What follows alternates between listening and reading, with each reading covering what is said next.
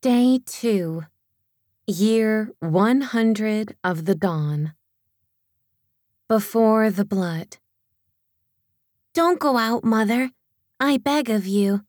I am afraid without you. My heart is attached to you by a thick artery, and if you leave me, it will break, and all the blood will run out of it. George Gomez, The Music from the Water. Of course, this was before the bleeding. Can you imagine that? There was no curse here in the garden. Try to imagine a woman's life without the monthly gift. It is hard to imagine now. In retrospect, it was dreamy. True heaven. If Aunt Flo did not visit every month from the age of puberty, a woman might feel like a man, without the hassle, the pain, the mess of the wondrous cycle, pun intended, but with all the sentiments of a woman. It was lovely, but I didn't think of not bleeding as lovely. I thought of it as normal.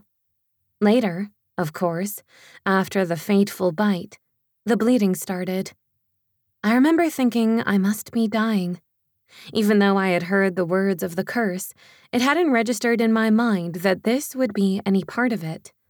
So strange. Was there a way to have babies in the garden without the monthly madness? I believe there must have been, but sadly, I never got to experience that miracle. After we ate the apple, there was no way back. The gates of the garden were shut, with those terrifying cherubim blocking the path with swords. Can you believe it? No way back into the Garden of Delights. The cherubim, with all their dreaded eyes drilling into my soul, guarded the glory of the Creator and the splendor of the garden. I could no longer have those morning walks with him in the garden. It haunts me even to this day, a lingering echo that I'm sure has gone through every one of my offspring.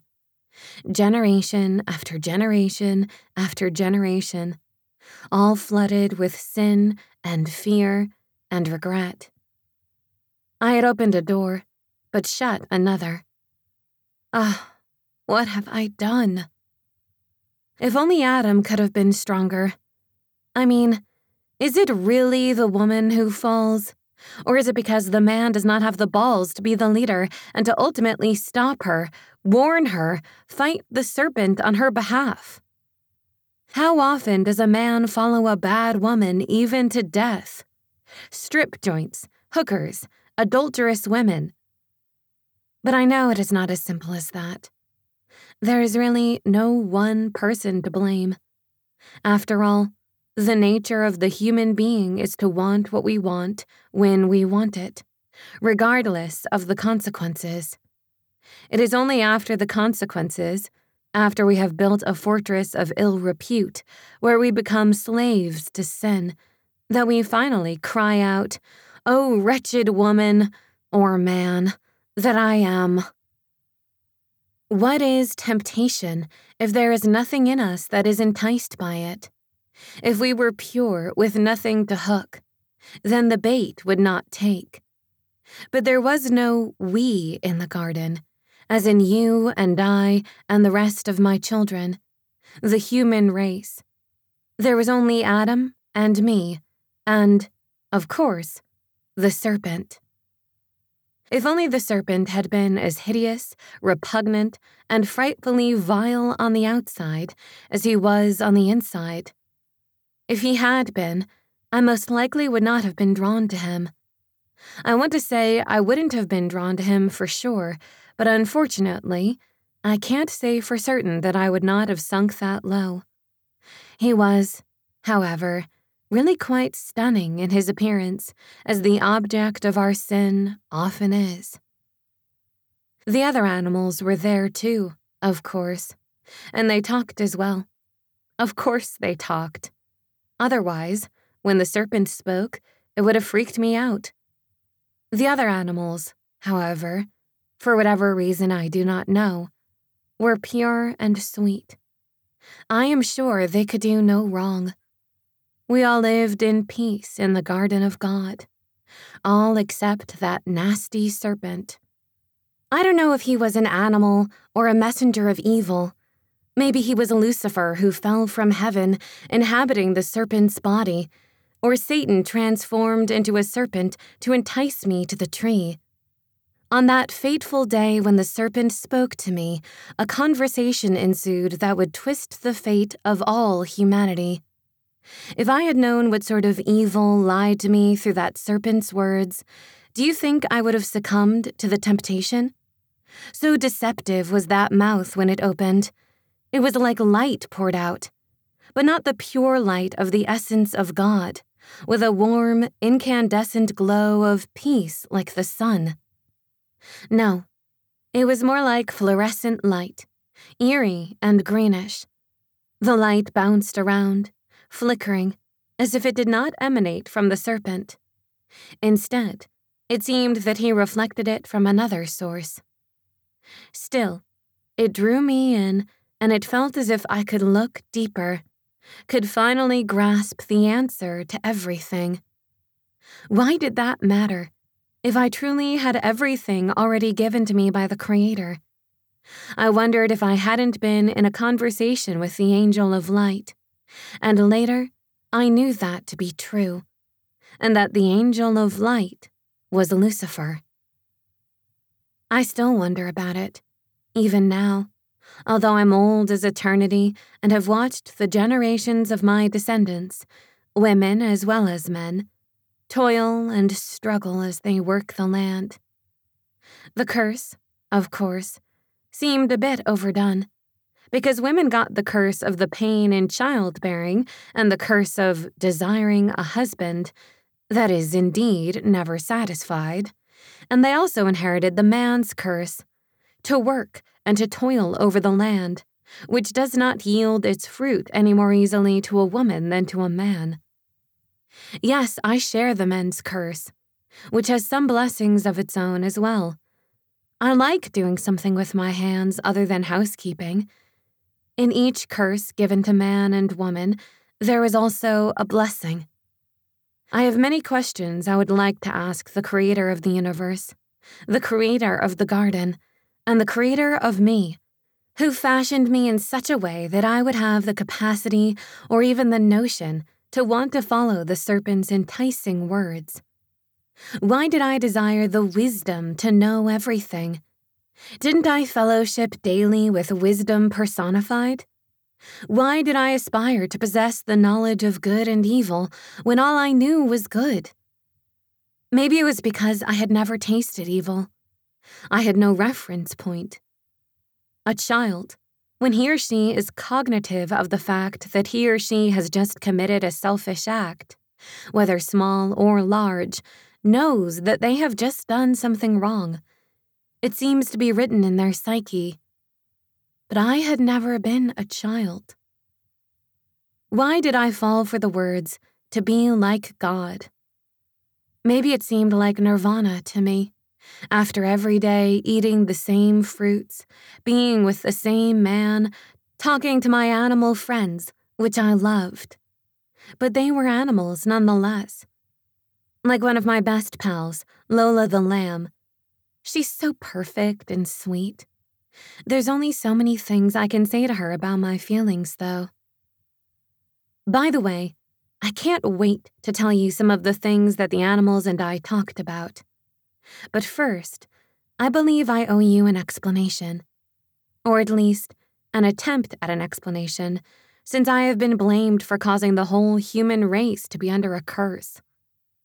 These pages from my memory are my attempt to show you that perhaps, if it hadn't been me, it may have been you, and also to reveal the intricate web of darkness that lies in wait behind those beautifully crafted words of the serpent. Yes, it was a seemingly never-ending tangled net of deceptive logic and story that had a very bitter end, like gladly seizing the next new philosophy or trend that promises to be the truth that sets you free, then discovering it is another noose around your neck, choking you with more lies until you may never breathe sweet truth again. Have you ever heard that fruit eaten in secret is sweet? Well, this fruit is bitter and will continue to be bitter. Thousands of miles away from the Garden of Delight, sometime in the 20th century, a young, beautiful artist with eyes resembling deep wells of sapphires will form a noose with a rope and hang by her own hand from the rafters in her studio. Thousands of years after I bit the fruit promising the knowledge of good and evil, she will be found high above a cesspool of books promising the knowledge of good and evil, promises of becoming like God. They will contain every philosophy ever written, except for this one unpretentious truth, that one can have true fellowship with the Creator as a unique creature created in the Creator's image. This is the truth that can set a soul free. There is a way into this relationship. Those books, those theories, are the rotten fruits from the tree that promises good, but becomes a barren tree with a dead end, forever learning, but never coming into the knowledge of the truth. If it feels weird, it is weird. If it feels like a never-ending quest, it is. The simple truth of God is pure living water from heaven. Once you drink of this water of life, you know it. You are freed and on your journey home. It is too simple for some. That is why they miss it. Because they want to be smarter than God, or they do take a drink of the pure water, organize it into a water religion, and pretty soon, no one can find the way to the fountain anymore, even if they bring an offering. Granted, an organization can offer structure to organize the searchers so they can support one another or help guide them to the fountain. But often it is hard to get past the rhetoric, and one has to take the drink alone in the privacy of his or her heart to find the truth again. Humility is simple, and it is the first step towards the Creator. God created us. He must have the plan.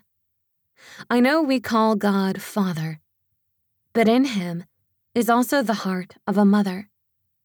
I will elaborate on this later, but it makes sense, since both male and female are created as God's image.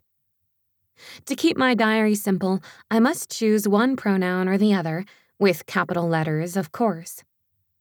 I will usually choose him, but I never forget that in him is male and female. This false light was in the first bite. After the first bite, I became insatiable. Bite after delicious bite, one after another and another. I will know the truth, I thought. I will get into the mind of the Creator. In fact, I might end up being the Creator myself. Perhaps it is all about this, creating your own destiny, being like God. What could be wrong with that philosophy? Perhaps this was in the mind of Lucifer when he fell. It seems tough to swallow, I suppose.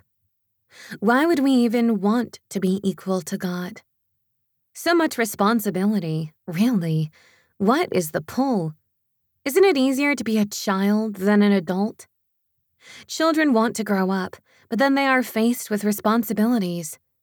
But what if the fruit is eaten little by little, bite by bite?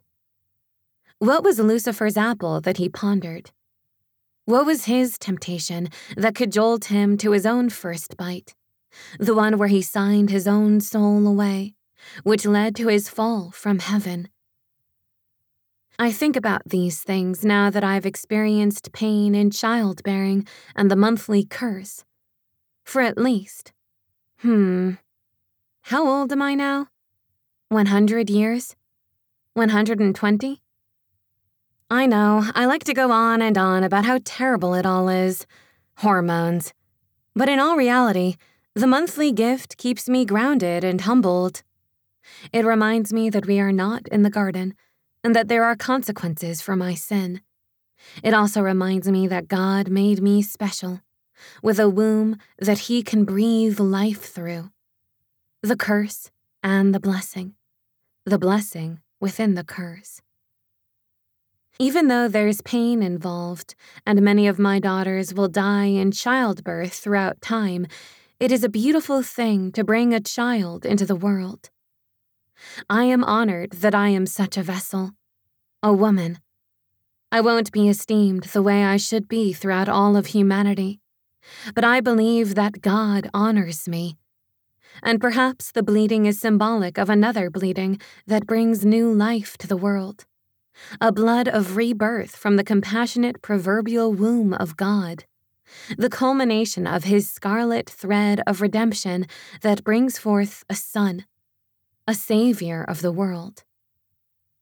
My bleeding cannot be compared to the bleeding of God's heart as He sees the suffering of creation throughout time. How can God let this happen? I don't know. I don't have those answers. But I know He will give everything to get us back into the garden, just as I would give everything to my children. He will go beyond the blood. When the destruction ends, will the building begin again? Will we fear God at all after the fall? Will we know God better? Will we let Him in? Lori Matisse.